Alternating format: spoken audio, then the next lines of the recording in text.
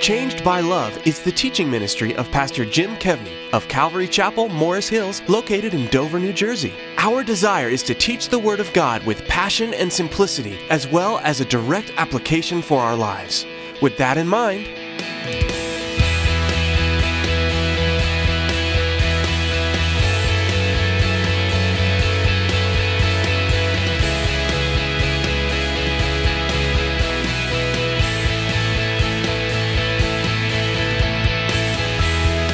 they just neglected, again, the sacraments, the social agenda, the club mentality. They neglect it. And what happens to the milk? It sits in the corner. And what happens to milk that sits in the corner long enough?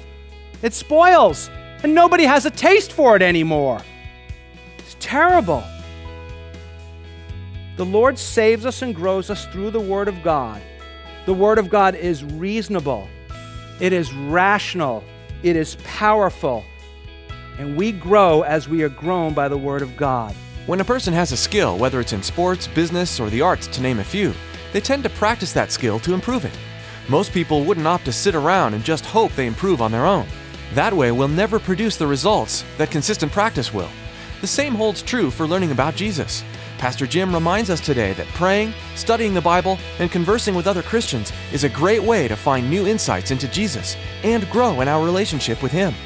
With that in mind, here's Pastor Jim in the book of 1 Peter with part 2 of his message entitled, A Loving and Growing Community. Well, is there a motivation for this kind of love? Well, let's look at verse 23. Having been born again, that's that spiritual rebirth. That's the work of God that has happened to someone who is a believer. You are different now. Having been born again, not of corruptible seed. Some of your versions say perishable seed, something that will die, but of incorruptible seed or imperishable. You have been born of a seed that will not die. And notice what he says here. Through the Word of God, through the Bible, through the good news of the gospel, which, notice what he says about the Bible, which lives and abides forever. Now, isn't that interesting? A lot of people say, I don't read the Bible, it's too boring. Peter goes, are you kidding me? Boring? It's living. It's exciting. It's permanent. It's eternal. People go, I don't listen to some guy give a sermon, man. He's just talking at you. Now, I admit some sermons can be boring. I hope mine aren't too boring. I mean, that's like, to me, like the worst sin ever, to be like a boring Bible teacher. Like, people walk out like, it was boring. I'm like, I'd rather you want to like shoot me than have it be boring, right? But Peter's like, no, it's not. If you love God, the more you hear about Him, the more you want Him, the more you desire, we'll talk about that in a minute, you'll realize, and the more as God changes you, that is a word that lives and abides forever. It sustains you. It excites you. He says, because, and then he quotes a passage from hundreds of years earlier, Isaiah 40, verses 6 to 8. Isaiah said, all flesh, that means all people, all mankind, is as grass, and all the glory of man as the flower of the grass. The grass withers, and its flower falls away, but the word of the Lord endures, some versions say stands, forever. And then Peter adds, now this is the word that stands forever, which by the gospel was preached to you. So the command for Christians to love is rooted in the love of Jesus Christ for Christians, rooted in the love of Jesus Christ for the church, and the seed in which one is born again, the seed of this new life that God offers to anyone, we'll talk about that in a second, is the Word of God. God Himself supplied the seed. If you're familiar with the Bible, Jesus told the parable of the soils or the parable of the sower, and He said, a sower went out to sow, and he's throwing the seed, and Jesus, I love that parable because Jesus interprets it for us instead of us having to figure out what He was saying, and He said, the seed is the Word of God. And He talks about the different soils that it falls upon, ultimately in the good soil that bears fruit. And so here, Peter, quoting Isaiah, again from hundreds of years earlier, who is speaking to a group we've been talking a lot about on Wednesday night, a group of exiles. When God's people had given up on God, he said, okay, if you don't want me, I'm going to let the enemy come in, and they're going to take you away, and they were exiled off to Babylon, and for them, things seem hopeless. And Isaiah comes along and says, no, it's not hopeless. No, the word of the Lord will live forever. The word of God will stand. Now, let's go back to the seed. God supplies the seed. How many gardeners we have? You plant tomatoes and you get tomatoes, except you're in college and they do dorm inspections. You have some other plants growing. You go, I planted tomatoes. I don't know how that came up, okay? Right? But this is not college, okay? And parents are like, you're ruining my kid's college experience, Pastor Jim. Thanks. Don't worry, it gets worse. God is using a biological metaphor here. So he's talking about the seed. So God supplies the seed in which you are born. So biologically, the man plants the seed and you get, for those of you who have teenagers with you right now, okay? So you have something to talk about on the ride home. You're like, what was he talking about the seed? Ask your mother, okay? So that's what happens. So what he's telling us here is what, and by the way, parents, better they hear it from you, right? All right. Somebody said no. No, come on now. What we plant, he's saying, will die. And people die, right? But here the Lord says, what I plant with the Word of God, not only will it come to life, but it will never, ever die. You and I can plant something, and it will die or something will happen to it. But God says, what I plant, what I grow, is never going to die. In John chapter 11, Lazarus had died, Jesus' friend, and Jesus knew he was going to die because he was going to raise him from the dead. And Jesus comes to the scene, and he's talking with Martha, and the sisters obviously talking to each other, and like, Lord, if you were here, our brother wouldn't have died. And so Jesus says to Martha, well, man, hey, don't you believe he's going to rise from the dead? And she gives him the classic church answer. I mean, she's like, oh, yes, I believe he's going to rise in the last day, right? That's sort of the modern day equivalent of, I know they're in a better place, right? It's sort of like this thing, like, I'll say this so I don't look like a total dweeb, and so I feel a little bit better about myself. But Jesus presses her. He says this, John 11, 25, 26. Jesus said to her, I am the resurrection and the life. He's like, forget about the better place. I'm the better place. I personally am the resurrection of life. He who believes in me, and we often point out that word belief is not just a cerebral belief in your brain. It's actually more similar to our word trust. He who believes or trusts in me, though he may die, he shall live. And whoever, that would be whoever, lives and believes or lives and trusts in me shall never die. And then he looks right at her and he says, do you believe this? Do you believe this? He's not asking, do you believe that he's in a better place? What is he asking her if she believes? Do you believe I'm the resurrection and the life? That's what he's asking her. You say, why in the world would he say that to her? Because Jesus is preaching the gospel to her. Jesus is telling her how to get to heaven. So it's the gospel, the good news of Jesus Christ contained in the Word of God that is used to bring the people of God to this new life in Jesus Christ, to bring people to eternal life. And it also brings us into a new relationship with the people of God. And it's the power, it's the motivation to love others. It's only by the power of God that we can really change from our individualistic, self-centered ways to a Christ-centered way. And I admit that change can be pretty slow sometimes. In the Word of God, the Lord is often telling the people of God to love one another. Why? Because the Christian life is to be shared. When I hear people talk about, well, it's my relationship with God and my walk with God and my God, and yeah, it's like a little kid like, mine, right? That's like horrible. The Christian life is to be shared. And because the church is eternal, the priority of love between us, the priority of loving must deepen here on earth. But for the Word of God to truly unleash its power, number two, there must be in every church a priority of growing. A priority of growing. Look at chapter 2, verse 1. He says, therefore. Remember, Bible students, when you see therefore, you say, what's it there for? In light of what we've already just heard, since you have been born again, since you have been begotten by God, since what God plants will never die, therefore, laying aside, some versions say, rid yourselves, all malice. What's malice? That constant, you want to harm people. All deceit, not, deceiving people. Hypocrisy. Don't be an actor. You don't come here like, oh, hey, brother, how are you? Oh, washed in the blood of the Lamb, brother. Praise the Lord.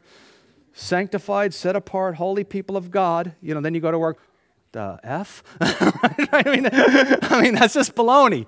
Are we going to have to edit that? I don't know, right? But I mean, really. People say, I've had somebody, come up to me a long time ago. They're not here anymore. And they said, I feel like I'm a hypocrite at work, Pastor Jim. And I said, really? Why? And they said, well, all I do is curse and I lie and I cheat and I steal. I go, oh, don't worry, you're not a hypocrite at work. And they go, oh, thank you so much for the encouragement. I go, no, you're a hypocrite here, right? You're pretending like you're one of God's people, but you're consciously living. I'm not talking about character flaws that God is working out in all of us, but you're a hypocrite. Now, Christian, you have to understand this. Just walking in this building opens you up to the charges of being a hypocrite. I mean, people are you do one wrong thing for somebody. You tell them, I'll pick you up at 7, and you're there at 5 after. You're supposed to be a Christian, right? So we open ourselves up to that charge, but he's saying, don't be an actor. Don't envy. Put away envy. It actually says in the Bible, that's really the main reason Jesus was killed. Because the religious leaders envied Jesus and turned him over to the Romans. And even Pontius Pilate figured it out. And all evil speaking. So what's he saying? In the church, man, get rid of that stuff. That's the way we used to be. Or you might think of it this way. Daily put aside the poison that destroys love. Put that stuff aside. Verse 2. As newborn babes desire, it's a strong word. Some of your versions say long for. Some versions say crave the pure milk of the Word. Now let's just stop there 1 second. Having been blessed to have watched 3 kids be born, my own 3 kids, one of the things that really struck me as just kind of this amazing thing. So we went to these birthing classes, where they teach you how to birth a baby. I just watched. And they teach you how to breastfeed. I don't know how to do that. But they teach you that stuff so you know what to expect. The only thing that I thought was really cool was the language of how the centimeters and stuff like that. I was like, once they said, oh, we're at 8, I'm like, here we go. I understood that. I got that. But as soon as that baby comes out, the baby knows exactly what to do, right? Knows exactly how to get mom's milk. It's absolutely an amazing process. Now, it's instinctive, but here's the funny thing. It doesn't stop, does it, ladies? Moms, right? It doesn't stop. That kid is like, feed me, feed me, feed me. So why does the baby desire the pure milk of the Word? He tells us here, it's an illustration that you may grow thereby. Why does he say we need to desire the pure milk of the Word so we grow in the salvation that we already have? Now, sometimes people ask me about you guys. People tell me oh, you're a pastor of a church. What are the people in your church like? And so I tell them our church is kind of an interesting combination of people. A lot of the people that go here, you may not even know this, a lot of the people here are new Christians. They weren't brought up with anything, and they just came and they heard about Jesus, they trusted him, and now they're like, man, I'm so different. I'm so different. What happened to me? I've had people come up to me when I came here, I was a liar, a cheater, and a thief, and I was a womanizer, and I was doing drugs, and I was, doing this and doing that, and now I don't do any of that stuff anymore, and I read my Bible, and I pray, and I'm serving God, and I can't wait for church on Sunday morning. They're like, Pastor Jim, am I Christian? I'm like, you might be, Rabbit, you might be, okay? And so there's that group of people, right? There's other people that they come here, and they thought they were Christian. That's a large segment of the people here. They're like, I thought I was Christian. I mean, every time I filled out and went to the hospital or on something religious affiliation, Christian I put. And then I came here and I realized I wasn't Christian. I wasn't Christian. That's a lot of the people who go here. There's a portion of people here who are what I call the church drama refugees. They went to a church that just thought that their Bible verse didn't say laying aside. In chapter 2, verse 1, it said, therefore, ramp up the malice, the deceit, the hypocrisy, the envy, and the evil speaking. And so they've come here and they're like, I'm a refugee, man. I just can't deal with that anymore. We are getting increasingly now people who are saying my church used to teach the Bible and no longer teaches the Bible, and I'm looking for a place that's teaching the Bible. That's a big group too. And then there's a group that they're getting smaller, but listen, if you're in them, I still love you, man. They're just here for the free coffee and bagels. I mean, that's what they're here for. And some of them even come to service after service. Like they'll show up here, after this service, and they'll be like, "Hey, there's extra coffee. Can I take some home?" But interestingly enough, today, the large, impersonal, non-Bible teaching churches are by far the fastest growing in the United States of America. By far. Now you say, "Well, no, I went to one of those, and they were using the Bible." Yeah, using the Bible and teaching the Bible are two different things. Do you understand that? Using the Bible is, I have this idea that I want to teach you about, and then I get a few Bible verses that sort of make my point, and then, we go on our own merry way. Teaching the Bible is one verse at a time, just going through it and seeing what God wants to bring to his people. So fast-growing group. But even a quick reading of the Bible, it's easy enough to see that God wants love and maturity among his people. Not anonymity and immaturity. And sometimes people say, like, I don't want to go to church because there's something going on, man. There's people, and I don't like the way I was treated or something like that.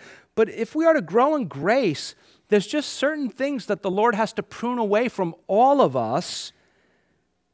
And God often uses his word and conflict and correction to reveal the things that he wants to correct in us. Now, in Bible students, you might want to note that in other contexts of the Bible, milk is used for immaturity. Now, these are illustrations, so you have to look at the context of the illustration. So when the Bible writer says, listen, man, by this time you should be devouring meat. You should be a carnivore of God's word. And if you've been a Christian a long time, you should be a carnivore of God's word.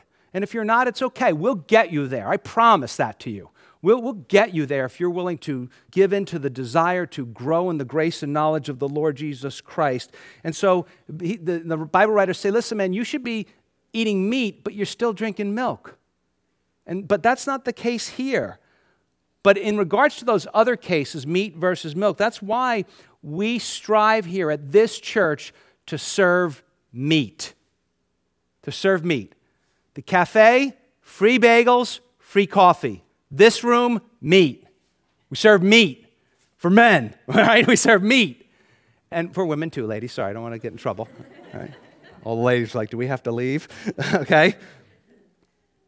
So here, this use of milk has to do with a desire for the Word of God. Like a newborn babe desires the milk of its mama, that's the desire that we are to have for the Word of God. So the early church was basically a house Bible teaching ministry. But what happens when people lose their desire for the Word of God? Well, one group goes over to the sacrament ministry, right? We'll do some other stuff that'll make us, instead of the sacraments being something that points us to Jesus, we'll use the sacraments as a substitute for the Word of God. Other people go to the social gospel. Well, we're kind of bored with the Bible. What we'll do is we'll go out and do good things. We'll hand out granola bars, and Jesus will be so happy that we're handing people granola bars. There's nothing wrong with giving people granola bars. If you got one, give me one. I'll take one, right? Okay, but seriously, that's not the gospel.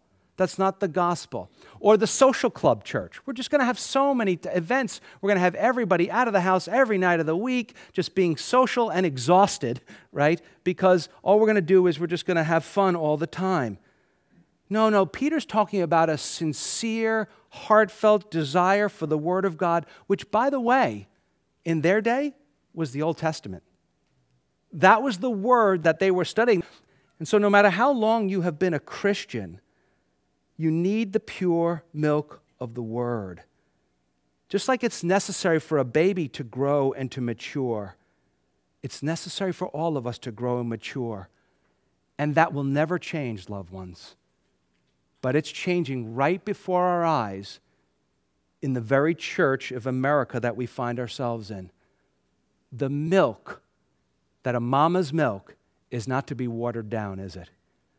But there are so many people right now that are out there watering down the Word of God. Do you know there's something called the church growth movement, which definitely has the biggest attending churches right now?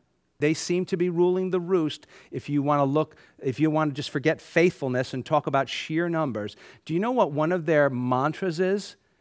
Teach the congregation like everybody's a teenager.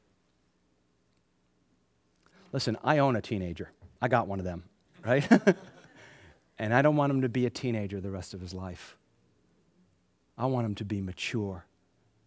And I don't know about you, but I am personally insulted that a pastor would get up and teach me like I'm a teenager, like I'm some, newborn. I think the power of the Word of God is it's able to teach the teenagers, the brand new Christian, the person who's just interested in the things of God, and the Christian who's 50 years in the Lord, 80 years in the Lord at the same time, because that's the power of God's Word. We're not to dilute it. God doesn't want Sunny Delight Christians. Sunny Delight is not orange juice. It's sugar and water. It's terrible. We're not to add to it. We're not to add it. There is so many people adding to the Word of God today and then writing books, exporting this stuff to the rest of the world, and it's just ridiculous. This whole prosperity movement thing, I'll try to contain myself. I did not in the last service. You can ask them for a copy of it. I was really heated about it in the last service. I'm trying to calm down, okay? But man, to tell people who are sick that they're sick because they don't have enough faith, you want to talk about stomping on somebody's soul. To tell people who are poor, who are out there knocking their head every day to put food on their table for their family, that they're poor because they don't have enough faith, that is cruel. That is absolutely cruel. Why in the world do we need to add to the Word of God when it's taken us about 15 years to go through the whole thing, and then if you guys love me enough, you'll give me a second chance to do it right the second time? Man, about how many people they just neglected. They just neglected. Again, the sacraments, the social agenda, the club mentality, they neglected. And what happens to the milk? It sits in the corner. What happens to milk that sits in the corner long enough? It spoils. And nobody has a taste for it anymore. It's terrible. The Lord saves us and grows us through the Word of God. The Word of God is reasonable. It is rational. It is powerful. And we grow as we are grown by the Word of God. Friends, I hope we understand that each week in this church, our Heavenly Father invites us to sit with Him for a meal of the Word of God. Not just because it's good for us, but because He makes His people hungry. And we should be hungry. Growth and godliness is a high priority in the Word of God, and hunger for the Word of God is evidence that you have been truly born again. And a lack of hunger, I don't say this to condemn anyone, I say this to you to search your heart and your soul. A lack of hunger shows you that something is really wrong, that something's not right. You've been listening to Changed by Love, the teaching ministry of Pastor Jim Kevney of Calvary Chapel, Morris Hills in Dover, New Jersey. Our hope and prayer is that all of our listeners would grow into committed followers of Jesus Christ, and we are overjoyed to play whatever role we can in helping you mature in your faith. Would you like to know more about us? Maybe you'd like to pass on this message to a friend or family member. If so, go to our website at www.changedbyloveradio.com. Maybe you have a question or need some guidance. We don't want to replace your pastor, but we are here to help. It's so easy to contact us. All you have to do is call, click, or write. Our phone number is 973-659-3380. That's 973-659-3380. Our email address is info@changedbyloveradio.com. And our mailing address is Changed by Love, 158 West Clinton Street, Dover, New Jersey, 07801. Once again, that's Changed by Love, 158 West Clinton Street, Dover, New Jersey, 07801. You may be surprised to know how excited Pastor Jim and the Changed by Love radio team are to hear from you. In fact, it's common for Pastor Jim to pass on your encouragement to the congregation here in New Jersey, since we consider all our listeners part of our family. That's all the time we have for today. Our sincere hope and desire is that you will join us again next time on this radio station as we continue teaching the Word of the Lord here in the book of 1 Peter, one verse at a time. We here at Changed by Love pray God's best to each and every one of you today. Until next time,